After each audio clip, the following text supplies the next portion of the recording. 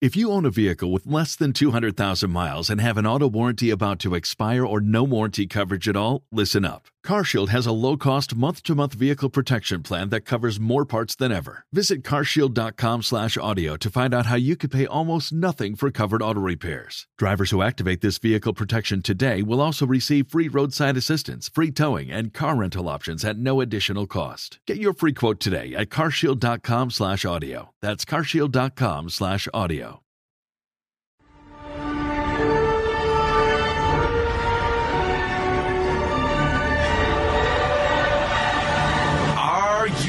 Ready. It's time for your weekly dose of Wayne's Comics.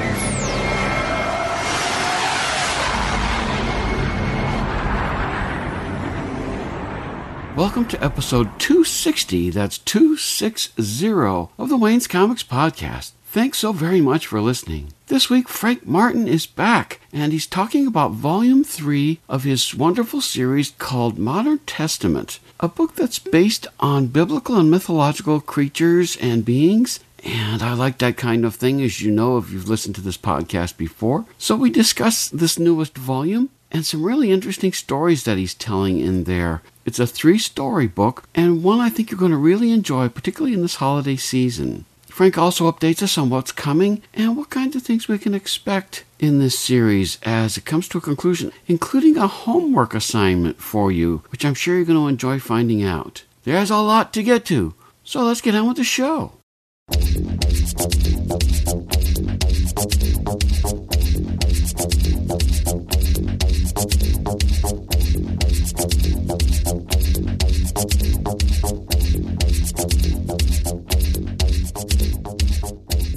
It's always great to talk with Frank Martin, creator of such wonderful things as Modern Testament, which has the wonderful subtitle of Anthology of the Ethereal. How are you doing today, Frank? Hey, Wayne, what's going on? Good. I understand you have a 3rd volume coming out. Do you want to talk a little bit about that? Yeah, Volume 3 actually just came out this past Monday, released by the same publisher, Insane Comics. It's in print and digital like the other two. And it just kind of continues the theme. It's got 3 stories. Take 3 different biblical beings, 3 different characters from kind of biblical mythology, and got shorts based on them. Okay. Why don't you tell people a little bit about the series, because we've talked before, but just in case anybody hasn't listened to the previous interview, what is Modern Testament about? Because this is kind of an anthology book, which is something unusual today, but it's really good. I really loved the first 2 volumes, and I like the 3rd one too, which we'll get into in a minute. Yeah, it's an anthology series, which I think is pretty unique, and not many people, when they make anthologies, it's usually one-shots or one-offs. And they each consist of 3 stories, and they take biblical beings, angels, demons, golems, horsemen of the apocalypse, whatever, and each story tries to isolate the theme or the narrative behind each character and places them in a modern setting. And by doing that, I keep each story standalone. They're not part of a shared universe, so that it kind of gives me the freedom to do what I want without trying to figure out, well, does this make sense here in relation to this or whatnot? So they're all standalone. You can pick up any volume and just start reading, and you don't have to know any backstory or anything like that. You and I talked before about the whole notion of biblical characters and how that seems to be a thing these days in comics. Why don't you again just talk a little bit about why you chose to do biblical or mythological kind of creatures? It wasn't any conscious choice, really.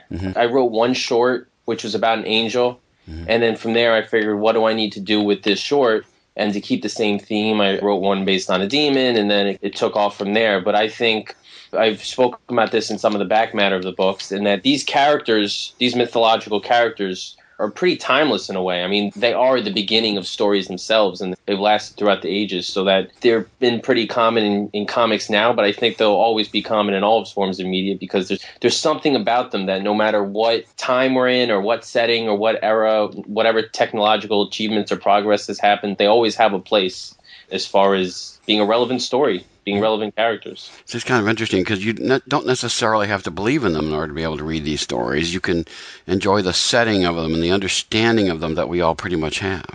Yeah. I mean, it's kind of the fact that they're connected to religion makes them pretty unique. But in my view, I mean, they're mythological characters, and in some ways very fictional, just as any superhero. It's really good. And of course, they're like early day superhero kind of things because they're supernatural kind of thing, which is what really superheroes have become. And supernaturals are kind of a 20th century phenomenon, but the stuff of angels and demons and jinns and other things have gone on for centuries before. So it's kind of good we're getting back to our roots, it seems like. I know a lot of common modern scholars and literary historians like to call superheroes the mythology of our time. So just kind of running with that, you think that was the mythology back then, and we're making our own mythology now with superheroes. So it just keeps on going. Which is kind of cool. I mean, that as long as there are there's beyond our ability, then we'll always believe that there are characters or creatures that can go beyond that place because we know it's possible.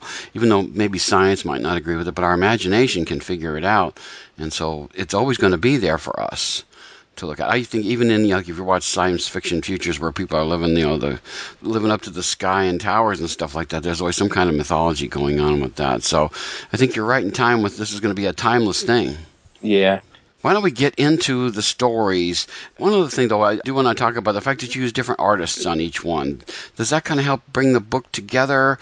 Do you pick artists based on what the subject matter is? How do you do that? I try to match different artists with a theme of the book or something that I think would bring out the context of the book. And by bringing on different artists, it really gives the book an overall theme rather than a lot of time. If you got a story from beginning to end and you have the same artist, you get the same feeling from beginning to end. But mixing it up with different characters and different artistic feels really expands upon the book and gives a fuller experience. Because in this book, you've got Jinn and you've got Pestilence, and you give a very different feel based on the artist that you chose.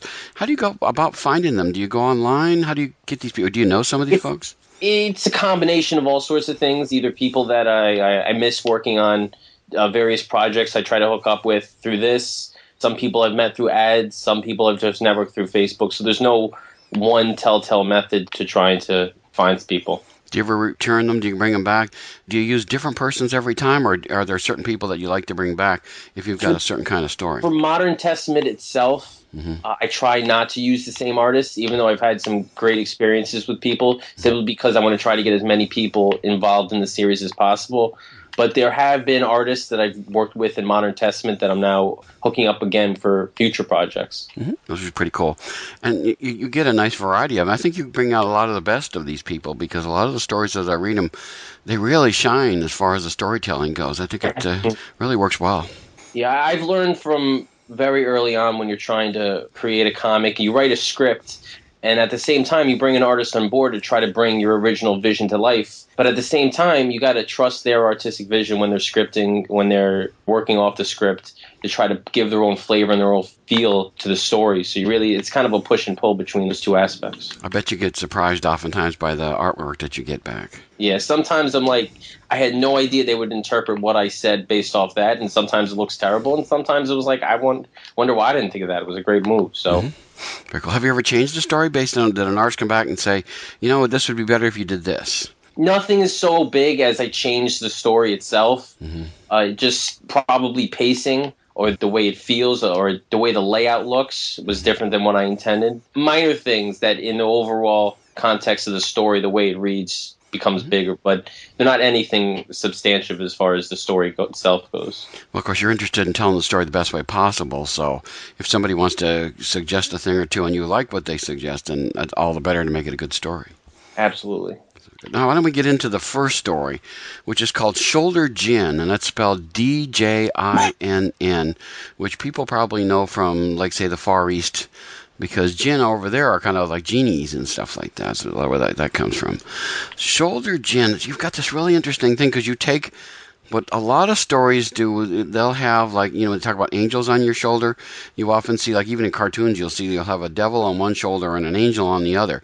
And this time, instead of angels, you chose jinn, which I thought was really interesting. Why did you go that route instead of angels?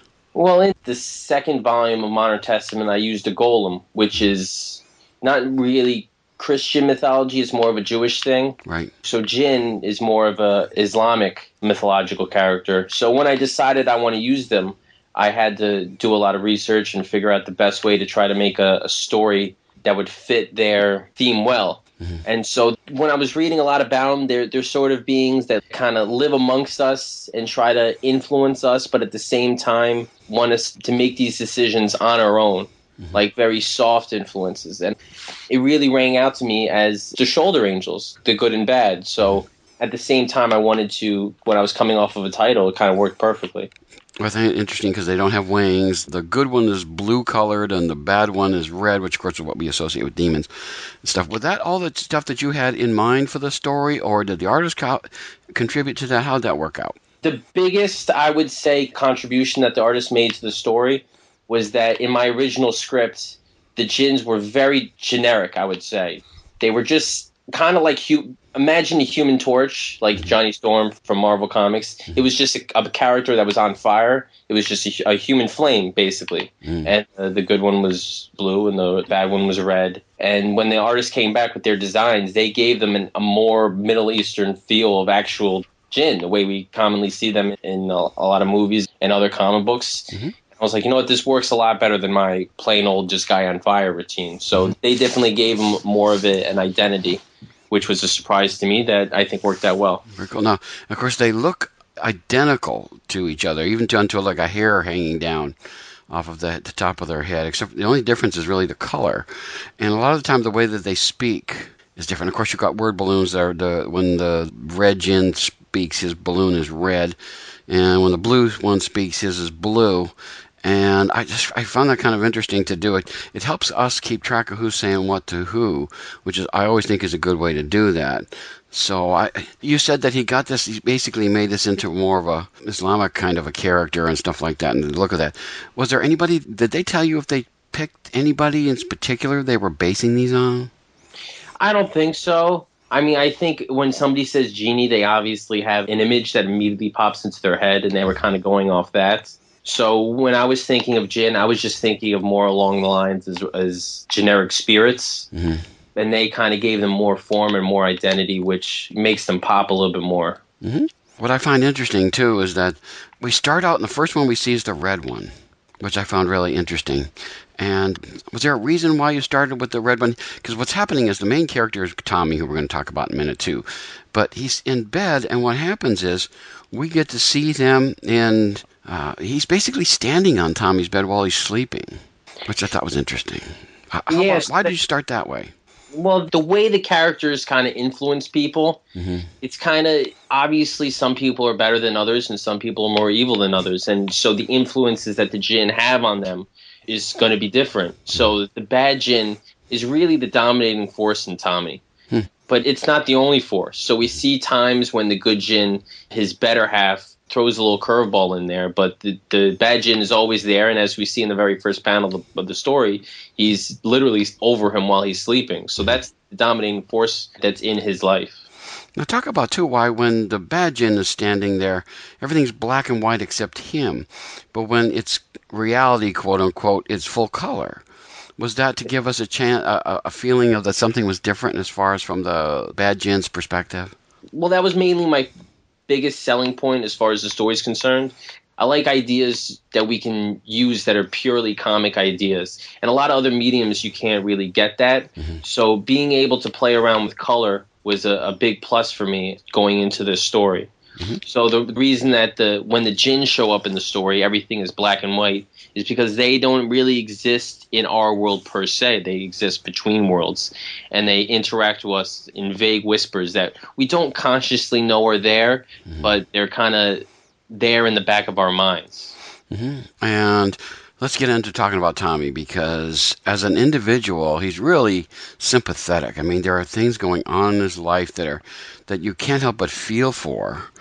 And he's in a situation where he's got a choice to make between the good jinn and the bad jinn. And I really liked the way that you handled it. You made us really feel for the character so we could relate to what was happening to him. So talk about Tommy a little bit. Is he based on anybody? Because of his mother and things like that. Was that all based maybe on your personal life or other things? Well, It's funny that you mentioned that because the first version of this script went through a big rewrite. And the first version of it, Tommy was a lot younger and he was a lot, I would say, more mischievous than evil. I mean, I wouldn't say he's evil to begin with, but when he's younger, it's a lot more, the good and bad aspects of him are a little bit more childish. Like he's thinking about skipping school and playing video games. He's thinking about bullying a kid and just kind of poking fun of him. And I realized that the story wasn't giving off the impact that I really wanted. So the way I changed that was I made Tommy older and I upped the ante, upped the stakes a lot more. You'll see right off the bat in the second version of the story, the one that's printed in the book, Tommy's mother's sick. And that really weighed on his conscience a lot more than just his mother was sick and is healthy in the first draft. So he's just kind of a punk just to be a punk, as opposed to a punk that really wants to do the right thing and has a lot of stress in his life. Well, I really like that. I thought having the mother being ill and having situations that he was struggling to deal with made it really interesting. Of course, he ends up in a situation which I'd never spoil because I thought the way you did the ending was really a surprise to me. Normally in these situations, a story will go a very certain way, but you don't do that. You go another way, which I think made this story of all the three, which I liked them all, but this one popped out the most to me because of how interesting it is. How the story concludes is really, really, really well written. Well, thank you. Now, talk to me, too, about the fact that we see sometimes in cartoons and stuff where the angels will struggle. And when he's making a decision, we see them fight about this, as about which choice he should make. And they represent what's going on in him, don't they? Yeah, pretty much. When the good and bad versions, the symbolism is almost right in your face. When Tommy's really forced to make a good or bad decision, the good and bad Jinn are fighting in the worlds between worlds as his own conscience is struggling to make a choice. That's really something. And like I said, I love the end. I was so surprised by the choice that you made. So that's what made this whole story really pop out to me, was the fact that you went a different route than people might normally expect. So I really like this one quite a lot. I thought this was the best of the three, although I loved all three. I would agree with you. Okay, let's get to the second one.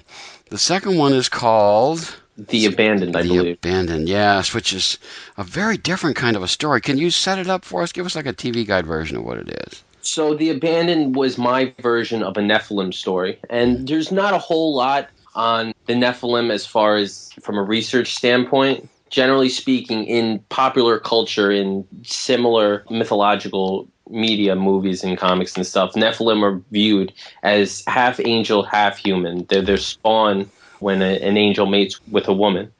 And they're also viewed as giants in context. Nephilim are typically giants. So when I try to combine those two ideas and try to get the heart of the main driving factor in creating the story was an angel who just came down, mated with a woman, and had a baby, and what happens next. Basically where I took the story. Well, it's really kind of interesting because it's a confrontation between the son and the mother is largely what's going on. And we discover a lot of what's going on through the dialogue. And there's some drama taking place as well. And we begin to understand what's happening. And there's a lot of discussion as to who the son really takes after. Is it more after the father or the mother? Is he more human or is he more angel? And we get a lot of debate. You know, an angel isn't necessarily a good thing.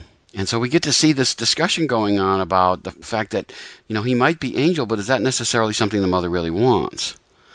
So I really like the way the debate hands. And when it gets to the end, I really liked it. There's a conclusion to the discussion, really. You expect to be, you know, of course we read in comics, we all expect action-oriented type stories. This is much more of a dramatic one. And I like the way it ended real well. I thought that the two of them kind of come to an understanding, which is very unusual in comics where characters understand each other. So I really liked the way that you did that story. I would actually disagree with you. Okay. I don't think that they come to an understanding at the end of the story. Okay. I think the funny thing about this story is that it's created in a supernatural context. But you could take the supernatural out of it, and this could be a completely realistic story. I'm sure there are plenty of situations that are completely similar to this where you can replace the angel with just a regular guy. And there's plenty of people, I think, in our everyday life who might run into a similar situation. So the boy definitely has something to say, but at the end of the story, I don't really want to give any of it away. Of course. But they still live together. The story takes place in their house, and at some point in time, this conversation is not over. They're going to have this conversation again. Okay, because when I got to this discussion, the way the things that were said made me kind of think that there was some kind of a resolution to it. But that's interesting. So I didn't quite turn out the way I interpreted it. So that's good to know, because sometimes when you read a short story, sometimes you may interpret because of what your perspective is, what you think is happening. So I'm glad to know that didn't turn out quite the way I thought it was. Yeah, well, if you think about it in your own household, if you ever are living with someone and you have a fight with them, and somebody walks out on the fight, at some point in time, you have to come home and you're going to see each other again. Mm-hmm. Well, that'd be fun. You actually could do another one of these, although you probably have hit the high point as far as this is going, is with the relationship between these two. But that's interesting. I so didn't get the ending of that, so I'm glad you explained that to me. But I don't want to tell you how to view the ending. However you want to view it, however you want to view it. Okay. Well, it's still really good. I like this one a lot. This is very different. In the first one, we've got some conflict, physical conflict, apparently, between the two Jins, and this one is much more dramatic. So I think it's great that you can write different kinds of stories, and that was the thing I was really impressed by, was that you did a really good job with the first one, and the second one is a lot more dramatic in the sense that there's discussion. There is some physical things taking place, but a lot of it is based on what's being said to each other. So I kind of thought that was a nice change of pace from the first story. I think the biggest difference is that the first story, there's action, but the story plays out over a definite expanse. There's setting changes and scene changes. This scene takes place in a very tight quarters, and it's, like you said, it's a lot more dialogue driven, and it's a tight enclosed space that the two characters are in. So the tension is different between the two than in the first story. That's cool. Well, I love a good story. So, even if I don't quite get it when I read it, I love to be able to find out what's really going on and stuff like that. So it makes the story even more interesting to me, knowing that the ending was a little different than what I interpreted it to be. So that's pretty cool. Very cool. So let's get to the third one, which is called Down with the Sickness, which is an interesting title name because, I think that most people would think that we're saying down with the sickness, we go away. But actually, I think correct me if I'm wrong, is this is down with the sickness. They're down with the sickness. In other words, they get it. They understand it. They like it. Is that what the title is about? I took the title from a Disturbed song. Oh. Which is Down with the Sickness is pretty much the same interpretation that you had, saying that people are down with it. They're okay with it. Mm-hmm. Now, talk about this story a little bit, because this is where Pestilence gets involved. And he's quite the nasty character. So anybody who's read the first two will know that each volume concludes with the different horsemen of the apocalypse. The first story, we went through famine. The second story, we saw war. And now we're up to Pestilence. And Pestilence is completely different characters than the first two. Mm-hmm. And he definitely has more of a Joker vibe, more of a crazy vibe. Mm-hmm. And the way I wanted to express him in the story is that anybody can get sick. Mm-hmm. Really. With famine, there's a lot of people who probably will not be affected by famine, depending on where you live in the world. Mm-hmm. There's a lot of people with war. Depending on where you live, you probably never experienced a war zone. But at any point in time, we can have a superbug or a disease that nobody's expecting. And it doesn't matter how much money you have or how well insulated you are. Even the person at the top of the food chain can be affected to getting sick. And there's no honor in it, or it's an ugly thing. Now, what's interesting, too, this is another dramatic story as opposed to punching and kicking, which comic people are used to. It starts out with a protest against Apollo Pharmaceuticals. And, of course, we can relate to that today. There's a lot of talk about pharmaceutical companies and how they raise the prices and change things and stuff like that in order to be more profitable. And so there's protests outside of it, and the TV is covering it. But then we move to a more personal story of the gentleman who's sick in the hospital, in the bed. Maybe that's not a hospital. Maybe he's in like a personal residence or something. Yeah, I think he's in his penthouse there, and because he's so rich, he can set it up like it's a hospital. Mm-hmm. And of course he sits there for a long time. All the staff goes away, and he's just kind of sitting there looking. And all of a sudden he looks up, and that's where Pestilence appears. And he shows up really interesting on the bottom right panel just before you turn the page. It was like a little kind of like a peekaboo kind of thing, which is really something. And of course you talked about the Joker thing. He's got on his face mask. He's got this smile written on there. how does the Joker and Pestilence, how does that happen? How do they work together like that? That was just the overall personality that I gave to him, that he's a real devious character. He gets people sick, like really sick. Nobody likes being that sick, and it's a very sad thing, it's a depressing thing, it's an ugly thing, but he enjoys it. He gets a kick out of it. And one of my favorite aspects of the story, I don't know if you noticed, but he's dressed up like a doctor. And he's got the hospital gown on, and on his mask, you see he's got a smile. But then on his hospital cap, he has a biohazard sign on one side. On the other side, it says "Born to Cure," which I pretty much stole from Full Metal Jacket when he's got the "Born to Kill" and the peace sign. So that's kind of where I got that. I had a little bit of a kick coming up with his look and his design and his feel. And, of course, there's one place, because he's Pestilence, he can't help but spread germs. And one of the ways that a lot of us get really bothered by is when people spread germs through sneezing. And he actually does some of that in the story. And I could relate to that because, you'll sit on a bus or on a subway or something, and never fails the person behind you is going to sneeze. And then you start to worry. And some of us with bad sinuses, we get sick as a result of that. So every time I see somebody sneeze, I go, oh! And when he does it in here, I just had the same reaction. Oh, no, not that. So that was a good choice for as far as what he wanted to do and spread germs and things like that. So I kind of like that a lot. It tapped right into my fears. Yeah, I wanted to make that an ugly panel, which I think the artist did a successful job at pulling that off. That when Pestilence sneeze, you're going to get some nasty stuff coming out. Yeah. Now, talk about the resolution. Of course, we don't want to spoil it, but let's just say the things resolve for the person in the penthouse by the end of the story. And it's such an interesting thing. Once again, it has a Twilight Zone kind of feel to me. That just because somebody is rich doesn't mean things are going to go well for them. Do you want to talk about how you came up with the conclusion? What happened as far as the character in your mind as to how you wanted to wrap up his story? So I would say this ending, from the feedback I got from people, was probably the most frustrating ending. Not so much that they didn't like it, but they wanted to know what it meant or what came after it. And I said, came after whatever we wanted to come after, it came after it. Because the point of the story was that Pestilence was going to take the man down from his ivory tower, and he was going to show that he can get to anybody at any time. And whether that was just a threat or whether or not that was the actual start of something is kind of ambiguous, and it's up to you to decide, because he accomplished his goal and he's accomplished his mission, and the rest is up to you. Is that why Pestilence chose this guy? Because he is in an ivory tower? He probably feels like he's invulnerable? I think so. I think he chose him as a symbol. That he's not just a rich guy, but he's a rich guy with a pharmaceutical company at his disposal. And if he could take him down, he could take anybody down. Well, another frustrating thing you do at the conclusion of the story is you have the end, but before those words, in a parenthesis, you have the word almost, which makes you wonder that there's more story to come there. Is there more story as far as this particular setting goes? Well, if you've noticed, I use that same the end caption for every single one of the Horseman stories. And there is no real point behind that, no real thought behind that, other than the fact that all these stories take place before the apocalypse actually kicks off. So when I say almost the end, it means that as far as these guys are concerned, sometime it will be the end, so that ends almost here. So this is Volume 3. How do people get a hold of Volume 3? You can get Volume 3 through all the places you could get Insane Comics, either Drive Through Comics Online or Comixology. The best place is probably through the Insane Comics website, which is insanecomics.com. And then you can click on comics, and from there you can get a print or digital version, and you can see all the Modern Testament titles there too.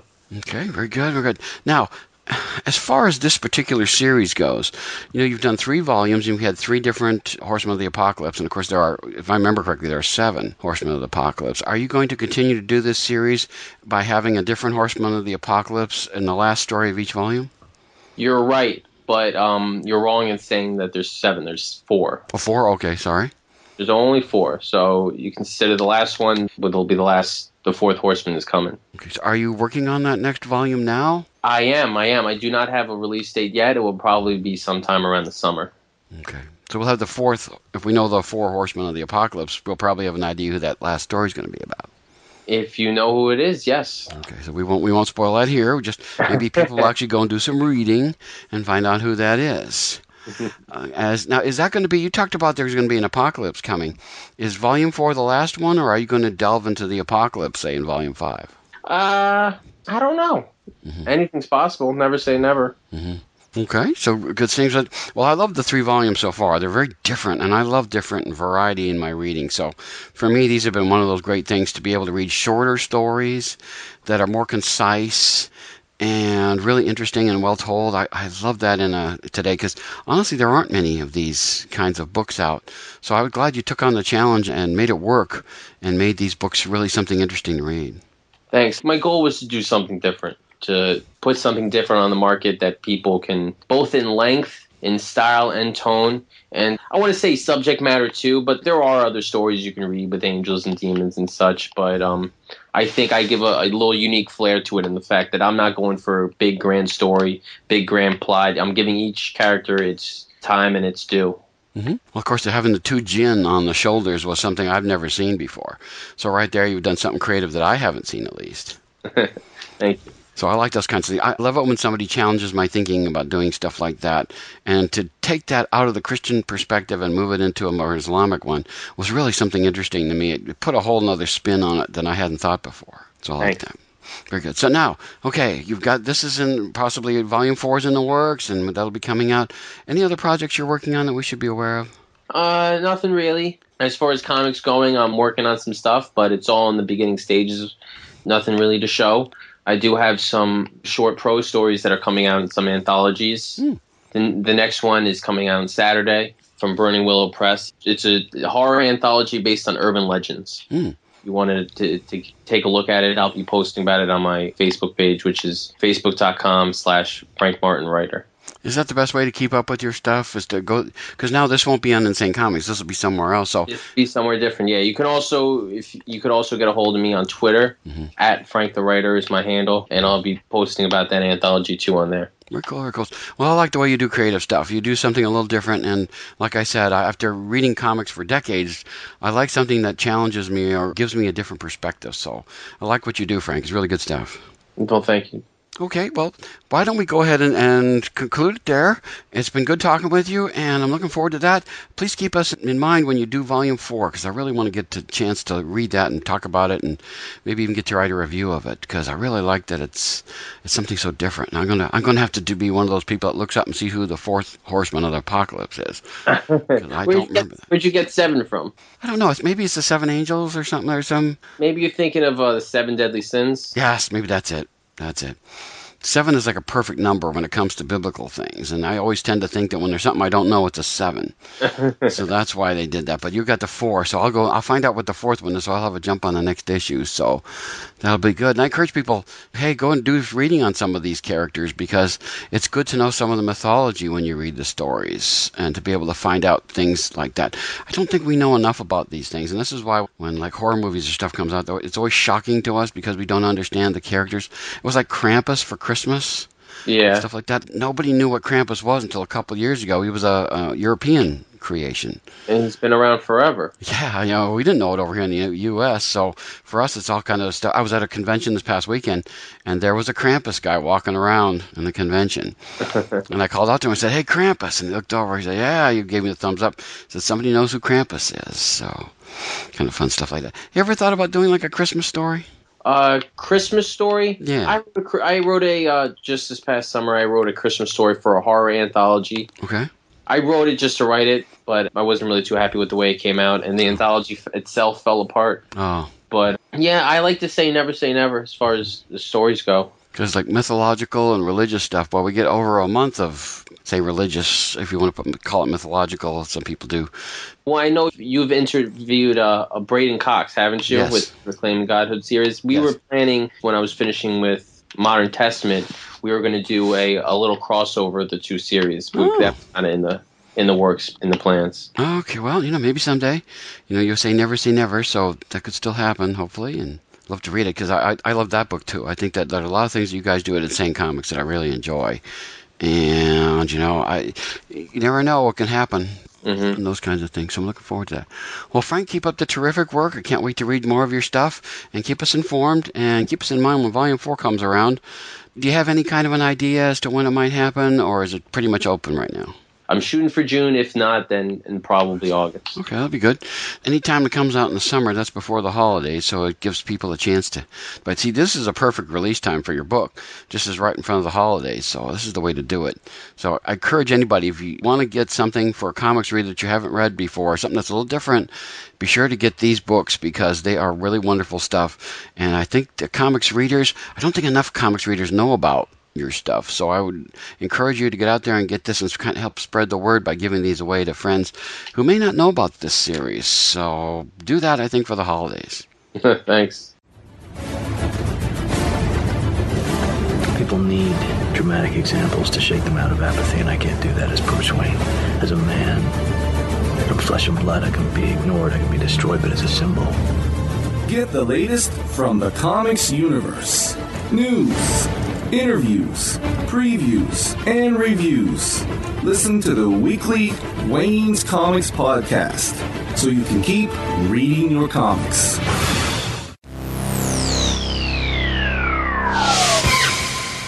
I hope you're enjoying a wonderful holiday season and that you'll be back next week when I'll have another great interview with another terrific comics creator. But until then, keep reading your comics.